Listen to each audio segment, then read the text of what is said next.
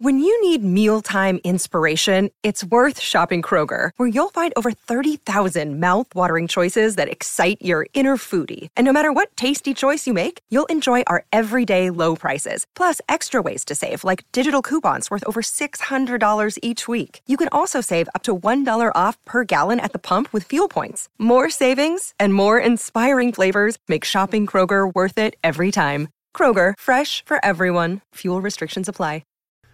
Well, howdy there, Internet people. It's Bo again. So today we are going to talk about Missouri and a potential change to the Senate rules there, and something that might reduce the amount of confrontations that are occurring within the Republican Party, because there's been a lot of that in Missouri. There's been a lot of infighting there. In the GOP, and somebody proposed a solution. Now, I would like to think that this is commentary, that this proposed rule change is in fact commentary, and it's being a little over the top. It's satirical. It's meant to draw attention to a lack of civility in the Republican Party. So I'm just going to read the proposed rule change. It would be Rule 103.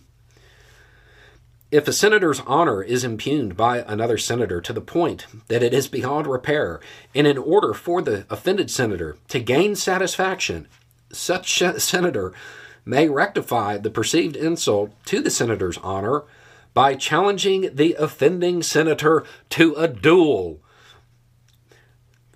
Yeah, the Republican Party's doing great. The trusted representative, known as the second, of the offended senator shall send a written challenge to the offending senator. The two senators shall agree to the terms of the duel, including choice of weapons, which shall be witnessed and enforced by their representative seconds.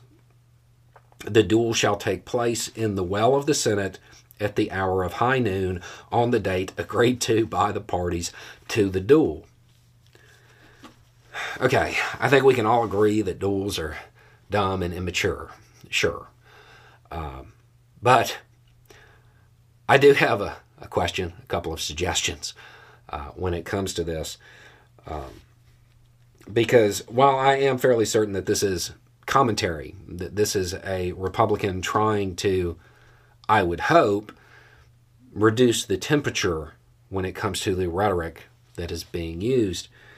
I am kind of a stickler for tradition, and there are a couple of things about this that, I mean, why do you want to do it inside? Doing it in the Senate? Well, that's not a good idea at all.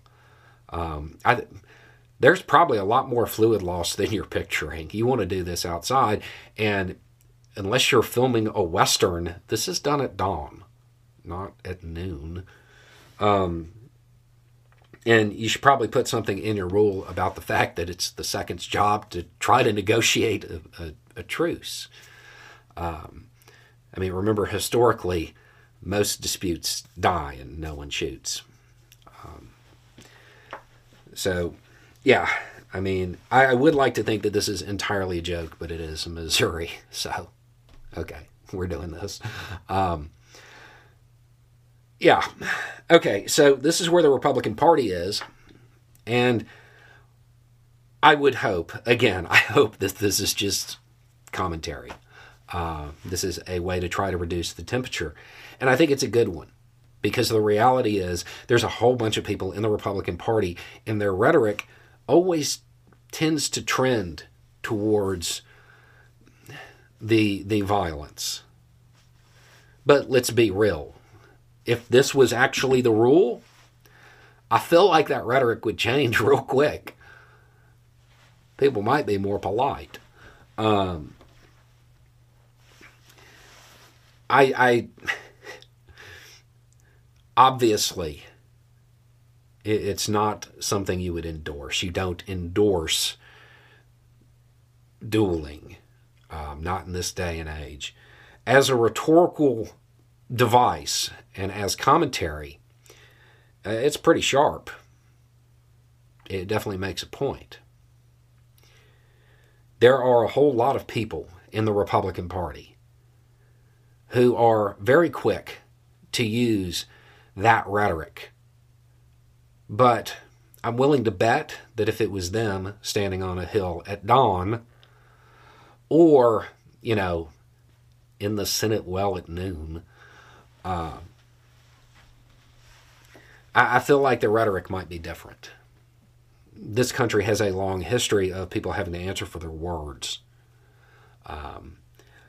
I know for some people watching this may be a surprise, but this actually wasn't uncommon. Quite a few American figures engaged in this practice.